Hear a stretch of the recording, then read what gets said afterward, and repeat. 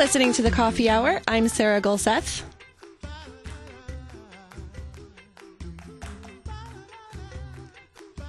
You're listening to The Coffee Hour. I'm Sarah Gulseth.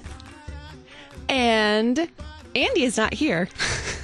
He decided to take the day off today. So I'm in studio on my own today, but it is Reformation.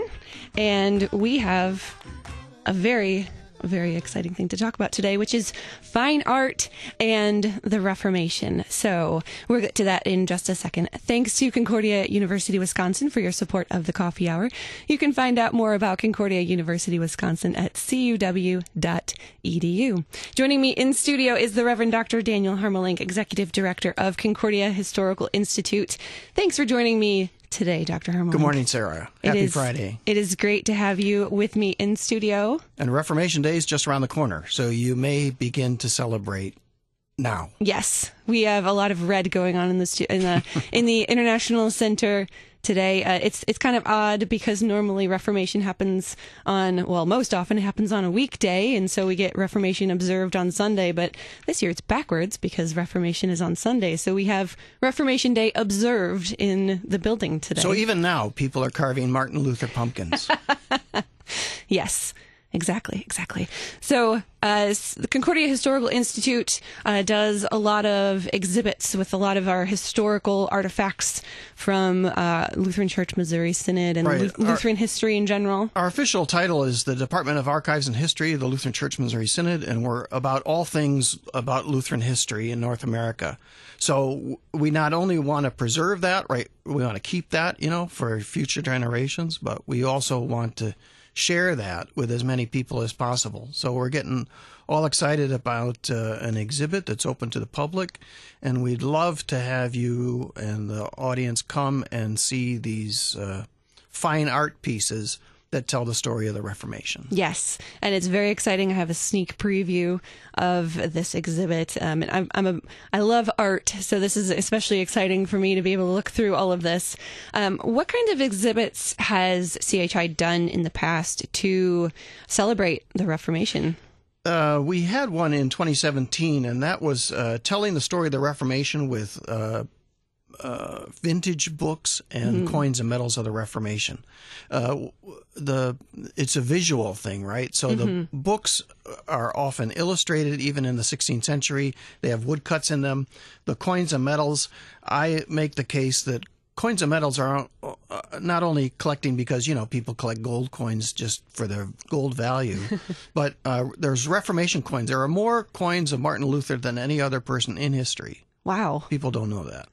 And that's because in the Lutheran Church, we use art to give witness to our faith.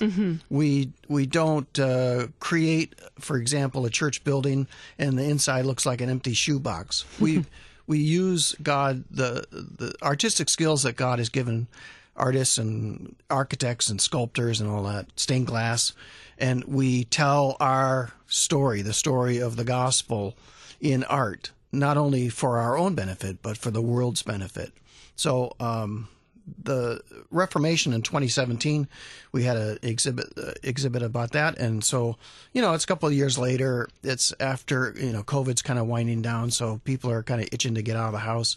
And I think this is another good opportunity to kind of reconnect with the history of the church through these pieces of fine art.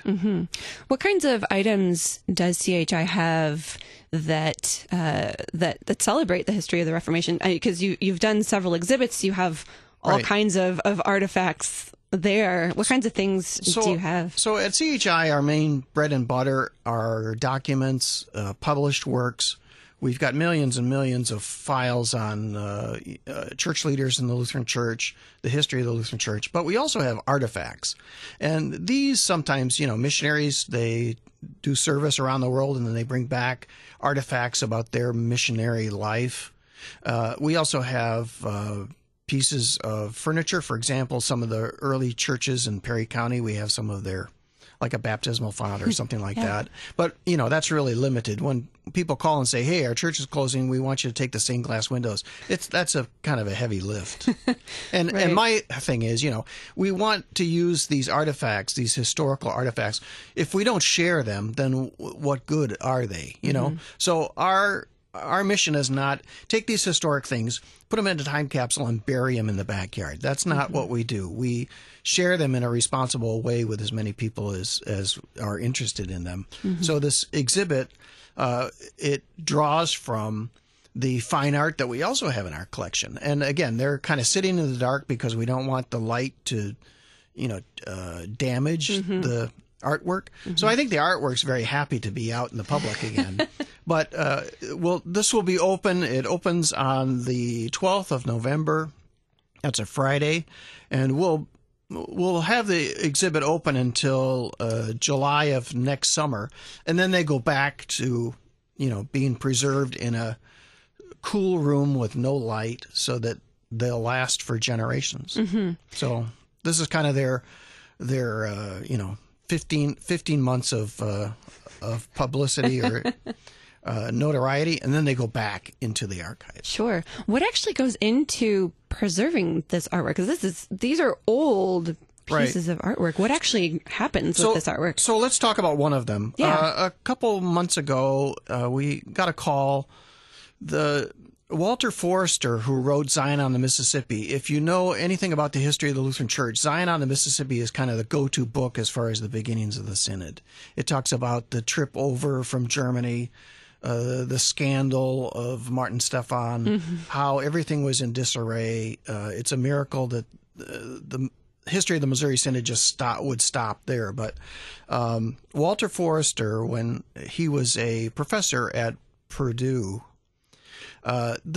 he had three daughters. So the three daughters, for a birthday gift or a Christmas gift, I don't know which, gave him a 16th century print from Albrecht Dürer, who is the premier engraver, the premier woodcutter of the Reformation, or of the Reformation period. They gave him this print of Friedrich the Wise as a gift, and they had it in their home, hanging on their wall for his entire life. At the death of Walter Forrester, it went to one of the daughters, and then when she died, the widow, the husband, widower, decided that it would be great for the public to see it. So we received it.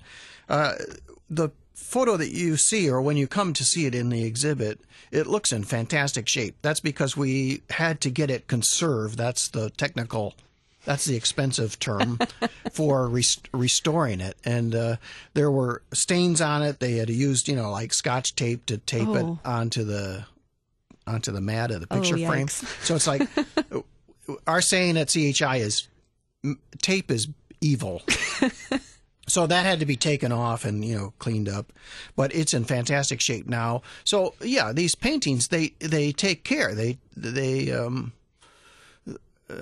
We need to actively manage these things. That's why when someone comes to CHI and they say, hey, I've got an oil painting of, CFW Walther, we'll give it to you if you put it on permanent display. I have to tell them, that's not good for the painting at all, because it just deteriorates out in the public, out in the lobby, or, for example, or in this exhibit. So if you go to any art museum, they'll say, not only don't take flash, because the flash will may damage, after so much time.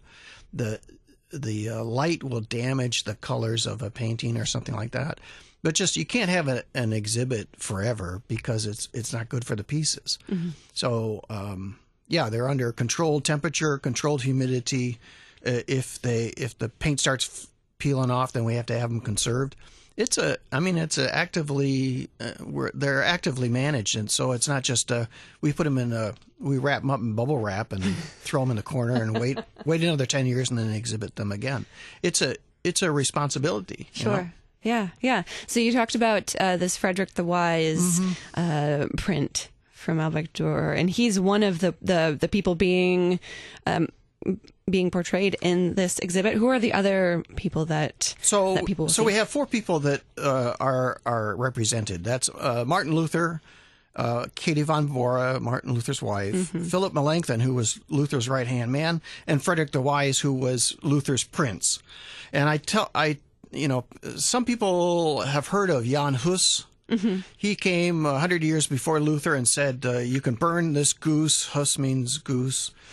You can burn this goose, but in 100 years a swan will come that you will not be able to silence. And the swan of Wittenberg is Martin Luther. But the difference between Hus and Luther is Hus's prince gave him up, and Friedrich the Wise, Luther's prince, protected Luther. That's why Luther was not burned at the stake alive like Jan Hus was. So Friedrich the Wise he's a major player in the Reformation. And before his death, on his deathbed, he received the Lord's Supper in 2 kinds, and affirming that he believed in the Lutheran understanding of what the Lord's Supper, Christ commanded as far as what the Lord's Supper is and how it should be distributed. So Friedrich the Wise, Albrecht Dürer, we also have other prints of his that we put on exhibit, and we always get a good turnout. So if you've never seen an Albrecht Dürer print, it was printed in the 16th century. This is 500 years old. So please come and take a look. You'll be astounded, when you think, 500 years again. 500 years ago, everything was real crude and primitive, and it's like not Albrecht Dürer. He was a master artist. Absolutely, yeah. These are I have the sneak preview in front of me here that you brought to the studio, and these paintings and things are just beautiful. The craftsmanship that goes into these is just wonderful. We have more to talk about. We need to take a quick break. We're talking about the upcoming Martin, Katharina, Philipp, and Friedrich exhibit happening at CHI for Concordia Historical Institute for the Reformation. We'll be right back. You're listening to The Coffee Hour. I'm Sarah Golseth.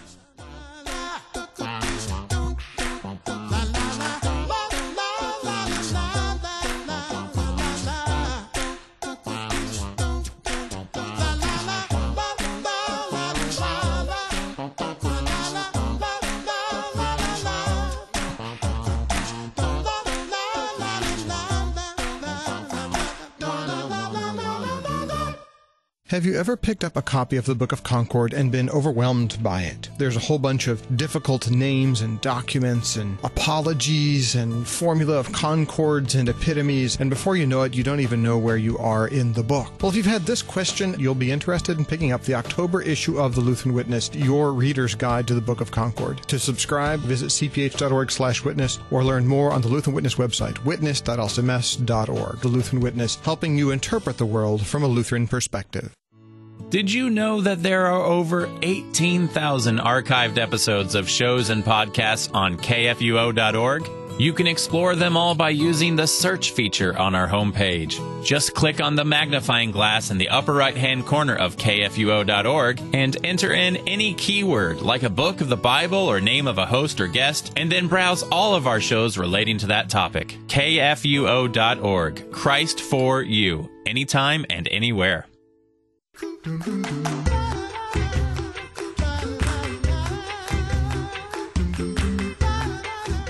Welcome back to the Coffee Hour. I'm Sarah Golseth. I have Dr. Dan Harmelink in studio with me from Concordia Historical Institute, and we're talking about fine art from the Reformation, celebrating the Reformation. There's a great exhibit that will be opening at Concordia Historical Institute on Friday, November 12th. Fine art of Martin Luther, Katharina von Bora, Philipp Melanchthon, and Friedrich the Wise. Great stuff. We talked about one of the pieces of art that you'd be able to see, the Albrecht Dürer print. There's another one in this sneak preview that I have in front of me that is all made up of words. Can we talk about this one? Yeah, so Sarah, you're going to the weird stuff. So I love the weird stuff. This is, there was one guy, and again, you can Google his name and you can see examples of his work. His name is Johann Michael Puchler, with an umlaut. So I don't know how you type that in. But anyway, he set upon this style of painting. You know, again, in Lutheranism, we say it's all about the Word. It's all about the Word of God. Well, he kind of took that literally. So he does fine art. He did a portrait of Luther, but for the lines of the portrait, instead of using just a line, he uses text. He uses words in a script. So it's much more pleasing to the eye than you would think. But he uses, for example, he's got a full portrait of Luther holding the Bible, or maybe the Augsburg Confession. Remember, the Augsburg Confession, the first three documents in the Book of Concord are Apostles' Creed, Nicene Creed, and Athanasian Creed. Mm-hmm. So he uses those three creeds to create not only the body, the lines of Luther's portrait, but also framing in a very ornate frame. He uses the Athanasian Creed for Luther's body, for his portrait, and then the Nicene Creed, and then that is framed with the Nicene Creed, and then the Athanasian Creed is over that.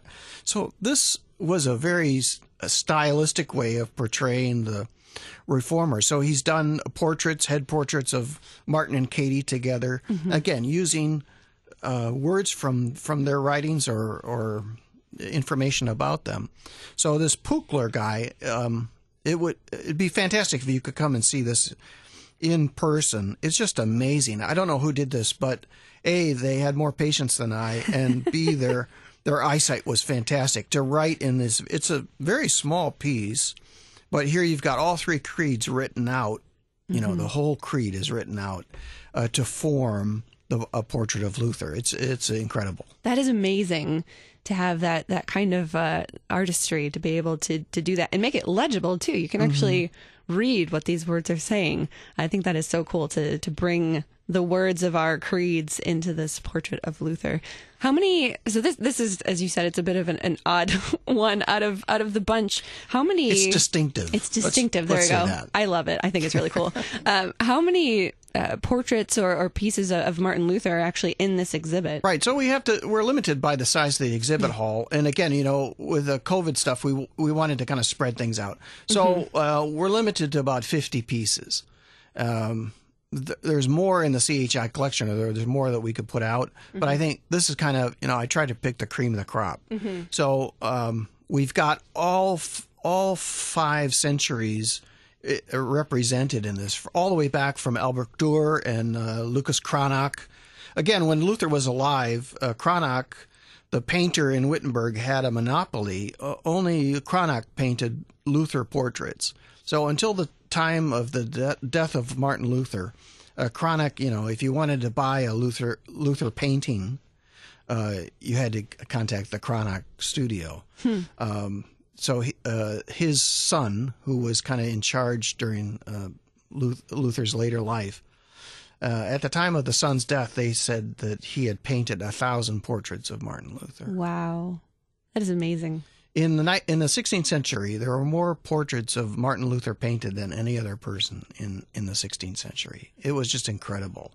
And some of these, again, these paintings are not only, that's nice looking, but it's what does it communicate, right? What does it educate? What does it confess? Mm-hmm. So there were not only portraits of Luther solo with his doctor's hat, but very quickly after his marriage, there were paintings, usually 2 portraits that were a pair, mm-hmm. of Martin and Katie, or Martin and Philipp Melanchthon, to show his friendship with these other people. Mm-hmm.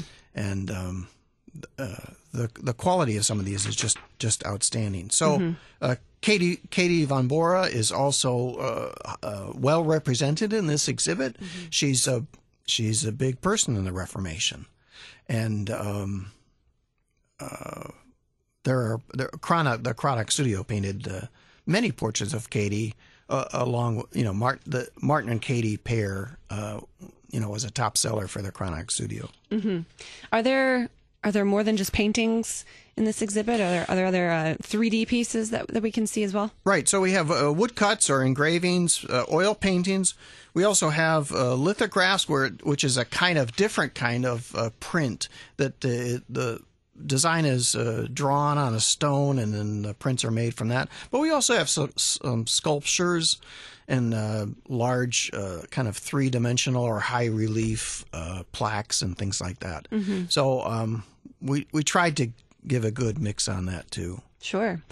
Do you want to? Do you have another favorite out of this exhibit that you'd like to explain to us? Give us a little tease for something to look at. One I was thinking last night. This is number 11 on your preview. And again, for people that say, "Hey, I can't come to the exhibit. I'm not in the St. Louis area, or something prevents me from coming in person," we are working on a printed catalog. So if you would like a printed catalog, please contact CHI. Our website is just concordiahistoricalinstitute.org, all spelled out. Contact us and we can give you more information about that. We'd love to share this with as many people as possible. But one of the exhibits is a large plaque. It was made for a dedication of a Protestant theological building in Brazil. So they commissioned this guy from Germany to make this stylized Luther. And I was thinking this morning, it kind of looks like Luther if he was RoboCop. It does. So anyway, it's kind of abstract. Some people say, that's terrible. I don't like that painting. But it's a different style. And again, you can still tell that's Martin Luther, right? There are only two of them that I know of, and we're trying to find the one in Brazil. I think the one in Brazil was either lost or destroyed. So this would be the last one in the size. It's just huge. It weighs like 80 pounds, and it was supposed to be, the one in Brazil was attached to the wall. But I think that one you'll say, I've never seen anything like that before. It's the chronic portrait of Luther as monk, or reinterpreted as RoboCop. Anyway, so, and then finally, I also have. I was a graphic artist before becoming a church worker, so this exhibit is near and dear to my heart, and I think again it's a way that the church can communicate not only the history but the gospel, the scriptures. So I've been toying around with kind of a abstract portrait of Luther. In the 70s, people were doing computer art or computer-generated art. So there's a famous portrayal of the Lincoln portrait on a $5 bill done in the 70s, and this was picked up by Salvador Dali. I don't know if you know that name. He's kind of out there. But anyway, he took that and actually painted in using this kind of mosaic style a portrait of Abraham Lincoln. And again, even though it's completely abstract, if you walk far enough away, you'll say, "Oh, that's Abraham Lincoln." So I tried to do the same thing with Martin Luther. I mean, the chronic painting of Martin Luther is so iconic that I think it's very easy to kind of step back and say, "Oh, that's Martin Luther," right? So I tried to say, what is the most abstract you can get as far as a pixelated or a tilized portrait of Luther and still make it recognizable as Martin Luther. So there's all kinds of different styles in this exhibit, and hopefully people will be walking away saying, "Oh, there were two in there that really communicated the history of the Reformation to me." That's my prayer. Yeah. What do we learn through visual arts and seeing these images of the Reformers that we may not get reading books about the history of the Reformation? Right. So I think these portraits show the humanity. I mean, these were real people, right? And even though some of the portraits have been stylized, or it's Luther as the perfect hero or something like that, you still see in these portraits Luther the man. And again, in the Lutheran Church we don't worship these saints of the past, but we do thank God for them, despite all of their weaknesses and mistakes and mess ups and foibles and all of that. And I think the humanity of these of Martin and Katie and Philipp and Friedrich the Wise comes through in these visual art. You can read a book like this Andrew Pedigree book on Brand Luther that was real popular in 2017, and you can get an idea. But for me, it's like the visual arts have their place too. And so I always say that when I was a young kid, I learned as much from the stained glass windows of my little local church than I did from the sermons that were preached. And those visual images of the history of the saints and the apostles continue to be, I carry them even as an old guy. So hopefully this exhibit will bring out another dimension of the Reformation and encourage people to learn more through books or videos or whatever of the Reformation. So that's my hope. Yeah, it brings it a bit more to real life, real people 500 years ago that did So all this of isn't just, we won't check and make sure that you're over 18 when you're at the door. Bring school children, again, I think this exhibit is appropriate for kids too. Sure. We have just about 30 seconds left. Can you give us the rundown on this exhibit and also how we can find all of the resources from CHI if we don't live in the St. Louis area? So the exhibit is at the CHI building. We're the first building on the left as you come into the Concordia Seminary campus in Clayton, Missouri. It opens Friday, November 12th. Our hours are Monday through Friday, 9 to 3. And again, it's kind of self-guided, but there's staff there. If you have questions about the exhibit, we'd love to talk to you more about the details. And again, we're trying to develop a printed catalog that will also be available a couple months from now. We'd love to get that into your hands. Visit our website, sign up, and let us help you rediscover the beauty and the depth of the Reformation. Yeah, so much good stuff at Concordia Historical Institute, a wealth of resources and interesting things if you want to learn more about our Lutheran heritage. Thank you so much for joining me in studio, Dr. Harmelink, to talk about the beautiful artwork of the Reformation. Blessings, Sarah. You've been listening to The Coffee Hour. I'm Sarah Golseth.